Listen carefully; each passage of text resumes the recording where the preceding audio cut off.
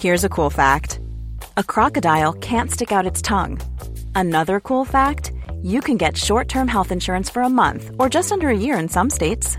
United Healthcare short-term insurance plans are designed for people who are between jobs, coming off their parents' plan, or turning a side hustle into a full-time gig. Underwritten by Golden Rule Insurance Company, they offer flexible, budget-friendly coverage with access to a nationwide network of doctors and hospitals. Get more cool facts about United Healthcare short-term plans at uh1.com. Many of us have those stubborn pounds that seem impossible to lose, no matter how good we eat or how hard we work out. My solution is PlushCare. PlushCare is a leading telehealth provider with doctors who are there for you day and night to partner with you in your weight loss journey. They can prescribe FDA-approved weight loss medications like Wegovy and Zepbound for those who qualify. Plus, they accept most insurance plans. To get started, visit plushcare.com/weightloss. That's plushcare.com/weightloss.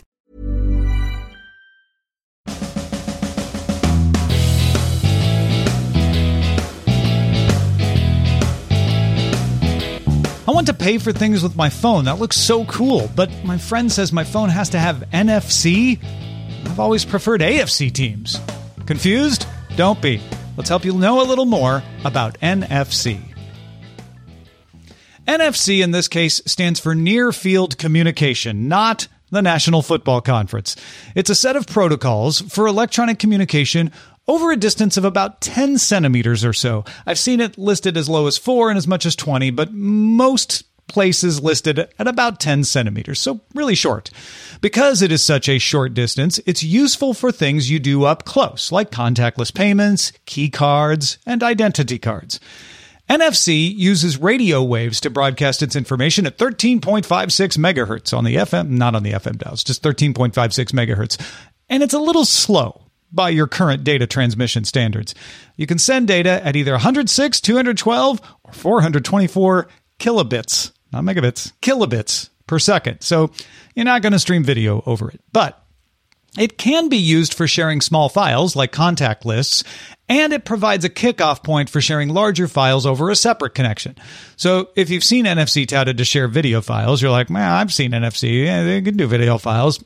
It can't. NFC is used to connect two devices and then hand off the file transfer to something else like Bluetooth, and then shut off the something else like Bluetooth once the file transfer is done.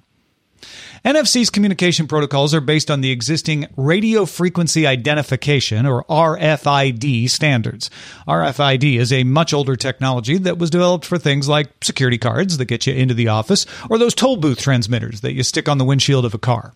Now, we say NFC can work at around 10 centimeters, but that's the number for reliable use.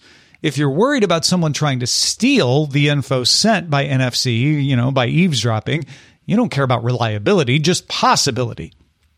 A passive device that doesn't broadcast its own signal can be read up to a meter away, and an active one that's broadcasting, like the one in your phone, can be read up to 10 meters away. Now, that still means the attacker would have to be pretty close, but it's far enough away for them to maybe hide behind something. Most NFC transmissions, especially ones around payment, are encrypted. And even passive tags can have an authentication scheme that generates a new unique number every time it's read to help a server uncover duplicates and counterfeits. So now we know what they're used for, but you probably hear NFC used to refer to your phone or your watch or a piece of clothing or a bus pass. How does that work? Does that cute green tank top have to have a battery in it to power its NFC tag? Well, no. They're all NFC, but they're not all the same kind of NFC, specifically not the same mode. There are 3 different modes of NFC. An NFC chip can act as one or more of these 3 modes. Mode 1 is called card emulation, which, as you might guess from the name, emulates a card. It acts like a smart card. Usually this is used for payments or ticketing, and even transit passes for buses and trains in more and more locations. Japan uses a version of NFC called Felica for its transit cards, meaning you can use an NFC-enabled smartwatch and just kind of rake it over the train station gate as you walk in. Feel pretty slick. Mode number 2 is reader-writer mode. I bet you can guess, but it can read and write information stored in NFC tags that are embedded in things like clothing labels or smart posters. The Nintendo game consoles use NFC in reader mode to detect amiibo. And the third mode is peer-to-peer mode, which lets devices send and receive information to each other. This can be used for trading contact info or anything where two NFC devices need to exchange information. NFC takes up very little space in a device. It's like a grain of rice, and it uses very little energy. So how does it work? How does that tiny little grain of rice transfer data? An NFC chip can be active or passive. Active needs a power source. Passive does not. That's how you can have an NFC tag in that cute green tank top without it carrying around a big old bulky battery. When two active NFC devices are in range, they detect each other's radio waves and automatically start communicating. They may do nothing more than say, "Hey, I'm a phone with Apple Pay," and "Hey, I'm a point-of-sale system." If the user doesn't take any action, they leave it at that. Just two chips passing in the night. But if the user taps the right buttons, they may exchange payment information or ticket validity or some such other thing. A passive NFC tag, as I said, doesn't even need a power source. It gets its power from the air, man. Specifically from another NFC device trying to read it. It works by induction. The radio waves from the active NFC chip induce an electric current in the passive tag, which, side note, is the same thing a Qi wireless charging pad does, just on a much greater scale. The transmission from an NFC reader like your phone is enough to power the tag so it can report the data it has stored. Can't do a lot more, but it can do that. Like the price of the green tank top you're thinking of buying, for instance. When the reading stops, it just goes inert. Without an active NFC device, NFC tags just sit there doing nothing. But don't worry, they were literally made for that. They're very happy. The two big phone operating systems both support NFC in different ways. Apple used to limit NFC to just Apple Pay, but starting with iOS 13, Apple devices can read tags and label them using an NFC app. Android 4.0 started supporting NFC for payments on Google and Samsung Pay, and Android 4.4, until Android 9.0, supported Android Beam for exchanging information over NFC, but that was then retired after Android 9 in favor of Nearby Share, which does not use NFC. That brings up an interesting point. Why use NFC when there's Bluetooth Low Energy? The biggest reason is that NFC uses less power, a lot less power. You can't have passive Bluetooth tags. Bluetooth always needs power.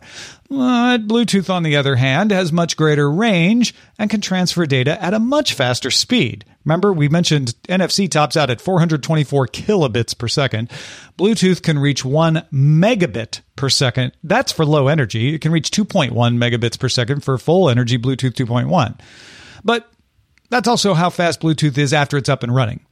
Bluetooth does take longer to establish its connection. Anyone who's paired a headphone or paired your phone to a car knows this. NFC takes less than a tenth of a second to establish a connection. Another challenger for NFC's crown for low-power short-range communication is ultra-wideband. Apple uses that in their AirTags. It also requires power, though. See our episode of Know a Little More called Ultra Wideband for more on what ultra wideband is used for. So there you have it. That little chip hidden in your phone is a low-power way to pay, play, and more. In other words, I hope you know a little more about near-field communication.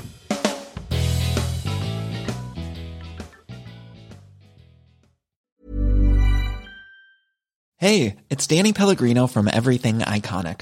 Ready to upgrade your style game without blowing your budget? Check out Quince. They've got all the good stuff, shirts and polos, activewear, and fine leather goods, all at 50 to 80% less than other high-end brands. And the best part? They're all about safe, ethical, and responsible manufacturing.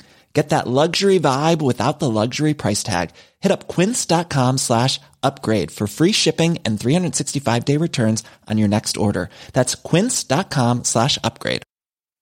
This message comes from BOF sponsor eBay.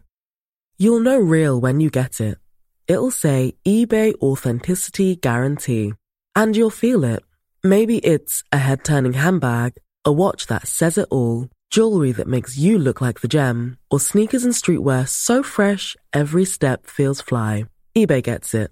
So look for the blue check mark next to that thing you love. and be confident that every inch, stitch, sole, and logo is checked by experts.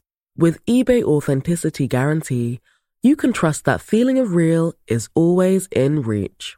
Ensure your next purchase is the real deal. Visit eBay.com for terms.